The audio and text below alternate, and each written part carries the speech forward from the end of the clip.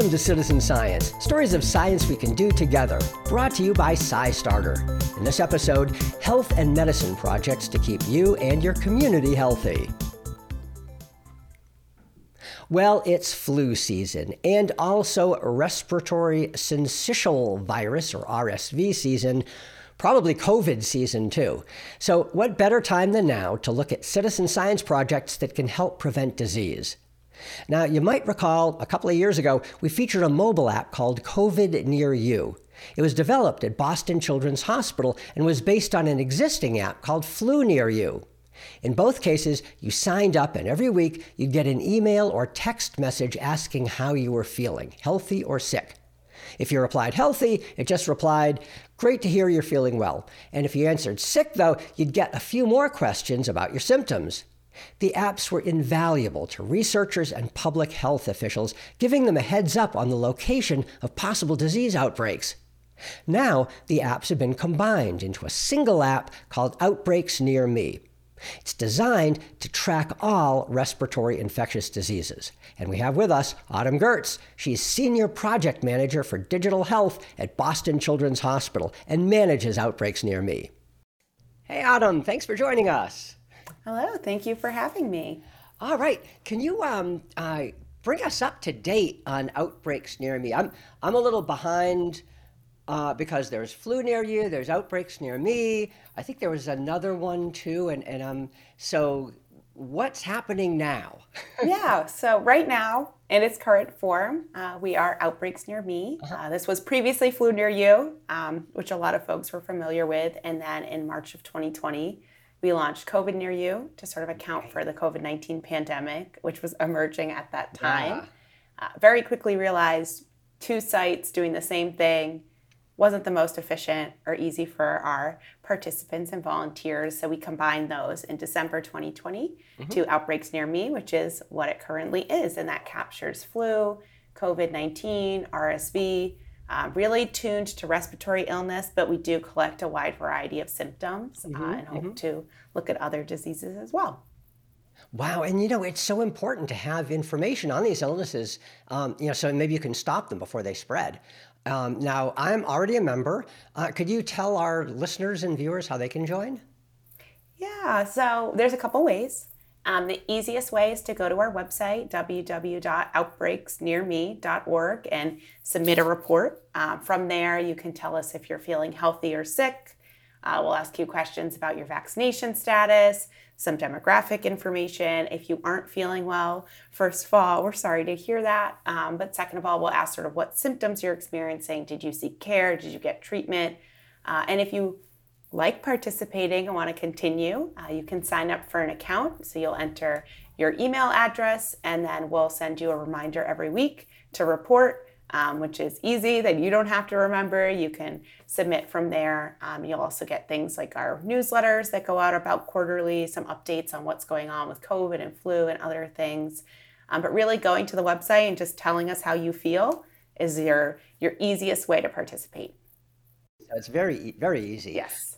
Now, what do you do with this information? How is it being used for research? There's a variety of different ways. So our team, the Computational Epidemiology Lab, we have our own research. So we'll do research on these trends. We had a paper come out in an MMWR, or Morbidity and Mortality Weekly Report, last year, 2 years ago, that was looking at the uptake in at-home testing of COVID-19 and how that sort of impacts the surveillance and estimates of how much COVID is actually circulating. So we have our own research there. And then there's other academic groups that use the research for their own purposes, use the data for research, looking at flu burden, COVID burden, other things, sort of in whatever their area of interest is. Next are state and local health department partners. So we have a variety of state and local health departments that use our data to complement their flu and COVID surveillance that they need to do for their municipalities. Our data will help them sort of fill in the holes of, who might be experiencing COVID but isn't getting detected because they're not seeking care, they're not going to a doctor, their case isn't being picked up elsewhere.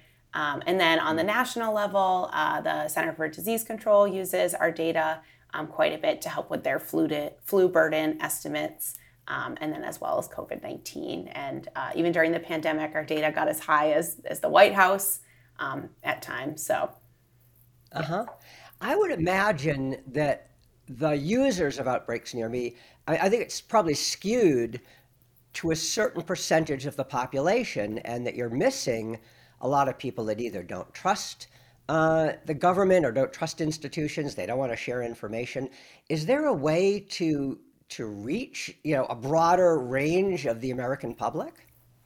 Yeah, that's a great question. So our population does skew. It skews older, more female, more white, and more health conscious than the U.S. population.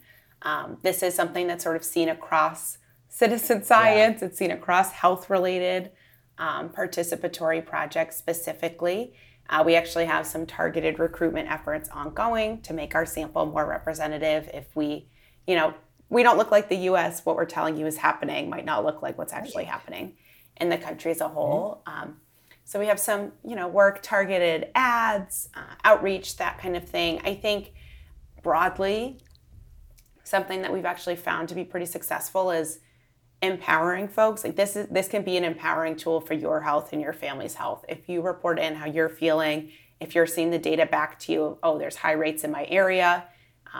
We work very closely with state and federal government, but we're not sort of within the bureaucracy they're in. Like these are real people reporting how they're feeling, and it's real people experiencing this illness. So if someone is weary of the data coming out of CDC or from their state health department, we're independent of that. We're really just people reporting how they're feeling, and that can sort of give you the knowledge you need to make decisions about your health and your household's health. So you can get information back. So you put in your information, whether it's text or whatever. How do you find out what's going on in your area and what you're learning? So on our homepage, first and foremost, there's a map that shows the past 3 weeks. It shows you can do different toggles and filters on it and overlays, but it'll show folks experiencing COVID-like illness, folks experiencing flu-like illness, folks not feeling well but not meeting either of those definitions, folks that feel healthy. And you can also do the official COVID-19 case counts by county and the flu official case counts by state underneath to see sort of how that data is aligning. If you zoom really into a specific area, the data might not be as granular as you would like it to be, but it does give a very good sense, especially on the state level, about what's happening. We also recently relaunched our flu trends page, which you can find on the report section of Outbreaks Near Me. And this shows, with about a week or two lag, what we're seeing in our data with ILI, directly mapped with what the CDC ILI net is detecting at that time. So. Oh, is that what ILI is? Influenza-like illness? Yes, influenza-like illness. No, thank you. I say it all the time, so I never think of it. Yeah, influenza-like illness is ILI. COVID-like illness is CLI. And that flu trends page, it shows you very close to near real time our data, their data. You can see how well they align or don't, and then you can see sort of what's going on if there's an uptick or not. Okay. Well, great. Thanks so much for sharing with us. Yeah, thank you for having me. And I encourage everyone to go report how you're feeling, especially as we head into flu season. It's good to check in, see how you're doing. You can report on your health or your household, and then it's also good to see sort of what's going on in your community. Great advice. All right, thanks so much. Yeah, thank you. Most of us have been affected by cancer. It causes 10 million deaths worldwide each year. In the U.S. last year, there were 2 million cases and over 600,000 deaths, making it the second leading cause of mortality behind heart disease. And for every patient, there are many caregivers, family members, friends, and community helpers. Our next guest is Belinda King-Kalamanis. She's Senior Director of Patient-Focused Research at Lungevity, a nonprofit working to help lung cancer patients, their families, and other helpers. Hi, Belinda. Good to talk to you. Hi, Bob. Thanks for having me. So Lungevity was just added to SciStarter, so I don't know that much about it yet. I know you're working on lung cancer awareness and research, but what more can you tell me about it?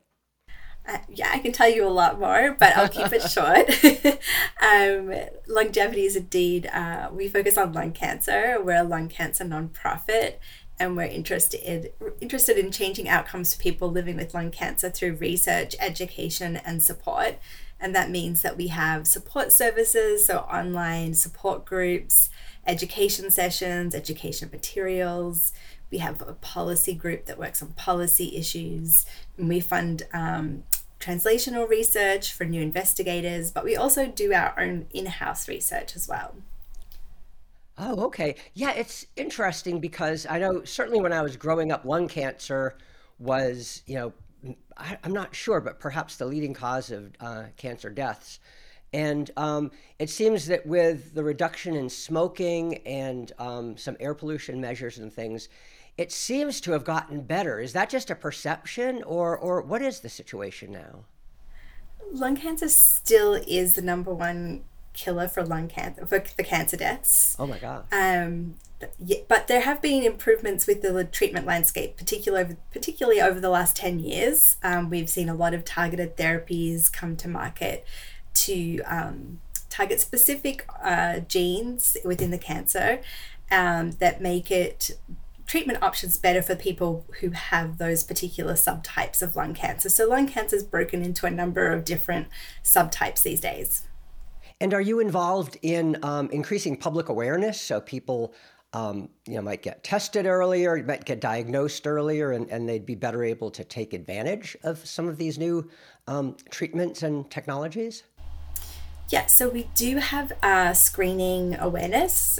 So for those people who are eligible, you can be screened through low-dose CT scans. So it's not too invasive. At the moment in the US, most of the folks who are eligible for that do have to have had a tobacco history. And so if you are somebody who has smoked cigarettes currently or in the past, you should definitely talk to your doctor about getting a low-dose CT scan. And seeing if you meet the specific criteria, because it's not as invasive as some of the other cancer screenings that are available. You just go in the machine and have a look. So we're working also to increase screening rates, and we're also exploring more some of the other exposures that we know occur and result often in lung cancer, like radon, asbestos, silica, some of these workplace exposures of things people might run into.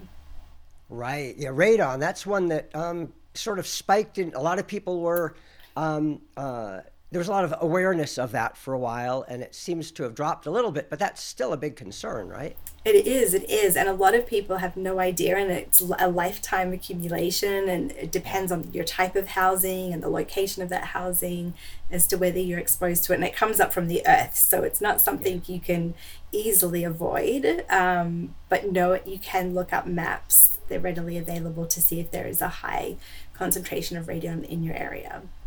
Okay. Now, could you explain a little bit about the citizen science portion of longevity, what that takes into account and how that works? Yeah, absolutely. So we have a patient-focused research center that's dedicated to research with patients and caregivers, because let's be honest, they're also integral to this, how we think about people living with lung cancer. And so we have different projects, but our biggest one is an online survey that is running for 1 year, where we are looking for caregivers and patients to complete this online survey so we can learn about, as we were just talking about, exposures. We do ask questions about whether people know of any exposures they've had, also about specific oncogenes and how that was actually found out. Did they have biomarker testing, and how long did it take to get some of those results back? And so we have this project that's going on, and it's up on SciStarter, and people can get involved that way. And it's the first survey takes a little bit of time to complete. It's about 45 minutes, because we ask a lot of questions about your background and different, how you got diagnosed, whether you have a family history of lung cancer and other cancers as well. And then we have a monthly check-in to see if there's been any treatment changes, but also to see how side effects are kind of going as well, and symptoms. Mm-hmm. Okay, now for our listeners and viewers, could you describe who you're looking for the citizen science project? Now, you mentioned people and families who have lung cancer or loved ones and caregivers. Could you be a little more specific? And so listeners, if they are either eligible or know people that are eligible, could refer them to this? Yeah, it's wide open. So it doesn't matter whether you could have been diagnosed with an early stage lung cancer, had surgery a couple of years ago, and still joined the study. It doesn't matter what type of lung cancer it is. If you do know you have one of these oncogenes, it doesn't matter. It's any type of lung cancer. Anybody over the age of 21 can participate. And on the family and friends side, we're not just looking, sometimes people hear the word caregiver and they think, oh, well, I'm not, really in the home doing a lot of sort of nurse-like activities. But when we say that, what we mean is you could be taking your friend or family member to their medical appointments and sitting in on those medical appointments and helping them make decisions on what they should do. So that can be one thing of caregiving, or helping with managing insurance and some of the finances that come with a cancer diagnosis. So it's also wide open to family and friends who are participating in the care across all those kinds of activities for someone living with lung cancer. And if people are listening and know somebody who might be interested in completing the study, we would love for you to share it too. Great. All right, thanks. It's such important work. Thanks for doing this. Well, thanks for having us to talk about it. It's good. Happy to get the word out. All right. Thanks so much. Thanks, Bob. While our first two guests work on specific illnesses, our next guest is trying to improve medical research writ large. All of the biggest biomedical research studies have relied on just a sliver of our population, often college graduate students and other people living near major research universities. Kirsten Crowhurst is Program Innovation Strategist for the All of Us program, which is trying to attract 1 million participants to help with biomedical research. Hey, Kirsten, thanks for speaking with us today. Hi, thanks, Bob. Thank you so much for having me. Yeah, could you... I'm really excited about All of Us, and part of the reason is I've been reporting for so many years about, how we don't really know about, health and the human body and medicine in any accurate way, because the people that participate in all the various volunteer programs and studies tend to be of a type, and we don't have good representation. And so I was really excited to hear about All of Us. So can you tell us how you're sort of helping to solve this problem? Yeah, so that's right. So I am with the NNLM All of Us Program Center, which is a partnership between the network of the National Library of Medicine and the National Institute of Health's All of Us Research Program. Who they are trying to get 1 million or more participants into this research program in order to expand the representation, just what you mentioned, in biomedical research. Specifically, they're looking to engage people who have not been involved in or represented in biomedical research. And so our network looks to partner with libraries and other community engagement groups in order to get the word out about the All of Us research program. Right. And what's the library connection? Why do you work with them? Yeah, so libraries are third places, which is places outside of the work and home where people gather and feel comfortable. Libraries are trusted by their communities and they have high access to their communities. And so they know what their communities are interested in and what their needs are. Library staff are particularly adept at working within their communities to understand and actively participate and to invite community members to learn more about things that they're interested in or that the library is hosting. Oh, okay. Now, how does that connect with the idea of getting people more involved in the actual research? Because I could see how the librarians could, point them to resources and things like that. But what's the next step? Yeah, so libraries offer a wide range of health-related resources like technology and internet access. They also host events and health screenings and other programs. And so we see the connection in how libraries are connected to their community and how communities and people in general are interested in their health and personalized medicine. So all of us can offer programs to libraries to offer their health expertise and opportunities to expand health programming and services in libraries. Oh, now if there are any librarians or people who know librarians that are watching, is there a way for them to get involved? Yeah, absolutely. On our website, we have an email address. So our website is allofus.nnlm.gov. And if you have any questions or you would like to engage with us, you can email napcengage@uiowa.edu. Okay, all right. And then what are the we offer, I was going to say, we do offer event support awards. So if your library is looking to engage in health programming and would like a health programming speaker or would like to partner with all of us in order to provide health programming to your library, we do offer event support awards for that. And that's very exciting. So they can go from up to $5,000 for a library who's looking to provide health-related information to their communities. Great. And is that nationwide? I'm sorry. Yeah, it is. It is nationwide. Yep.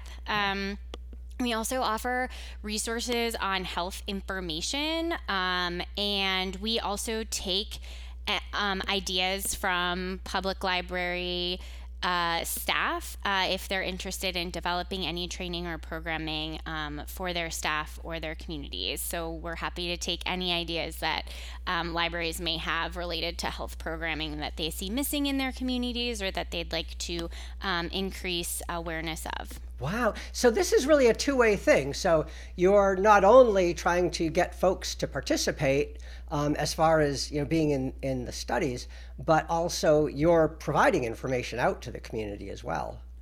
That's right, exactly. Yeah. And that's how we feel participatory research should be. So we're not just taking from the community, we're not just taking your information, we are hopefully providing something back to you that's valuable. And that's another core tenet of the All of Us research program as well. And I would expect that in the same way that medical research, biomedical research tends to skew towards certain communities, college students, college towns, things like that, that you would probably be trying to get libraries in a wider range of communities outside the usual places. Yeah, right? Absolutely. We love partnering with small rural libraries. We know that some of the bigger libraries may not be interested in the amount of funding that we're offering, but we know that our money can go a long way for small and rural libraries, and we again are hoping to expand what medical and biomedical research currently looks like, because it is very skewed, and we're looking to expand that. So we're super excited to partner with communities who may want to get involved with research but don't have a research hub in their communities. Right. Now, how do people participate? What do they do? Yeah, so if you want to join the All of Us research program, the easiest way to do that is to go to joinallofus.org/NLM, and it will tell you all of the information about joining All of Us, and you can even sign up on that website. So if you're interested, you can sign up on that website. Otherwise, we do have events that are probably happening in your community. They're happening nationwide, and our office is really happy to connect you with any of those events. We can take a look on our calendar and see what's going on in an area near you, you. And we'd be happy to check that out as well. Okay. And are they like filling out a survey? What are they doing to be part of this? Yeah. So if you sign up on the website, they will ask you to provide some background on your health information.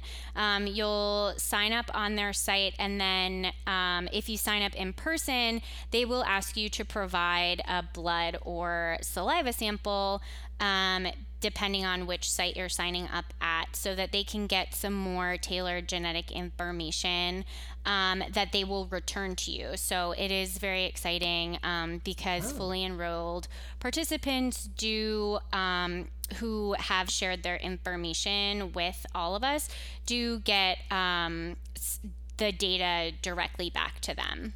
Oh, okay. Yeah. So what sorts of information do they get back from these?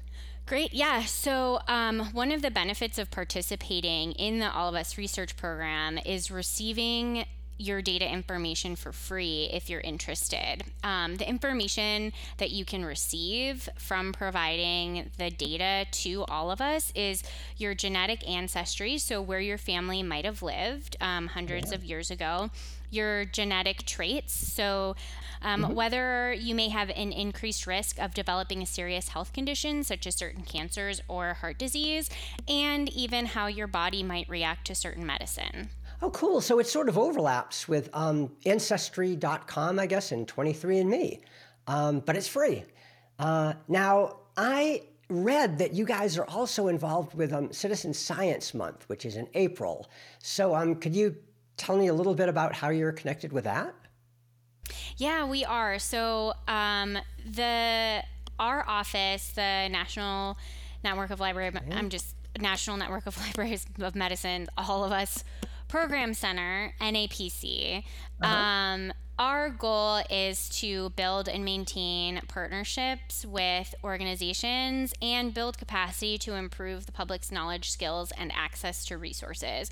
And so we believe that Citizen Science Month and participatory science is a gateway into becoming more involved in research in general. And so participating in citizen science programming and particularly citizen science programming that engages you in health, environmental health, and community health resources, and learning that there really is no barrier to learning more about health in your community and to supporting research programs that are going to be really impactful in your community.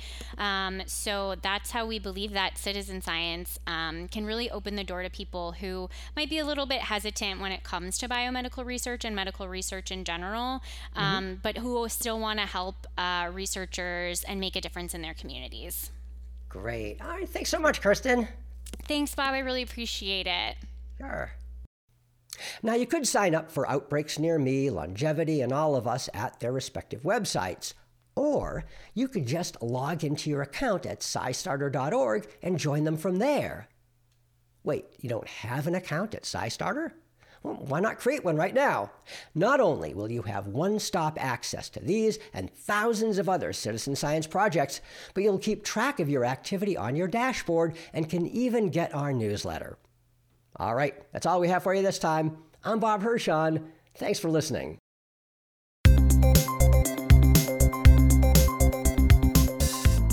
This podcast is brought to you each month by SciStarter, where you will find thousands of citizen science projects, events, and tools.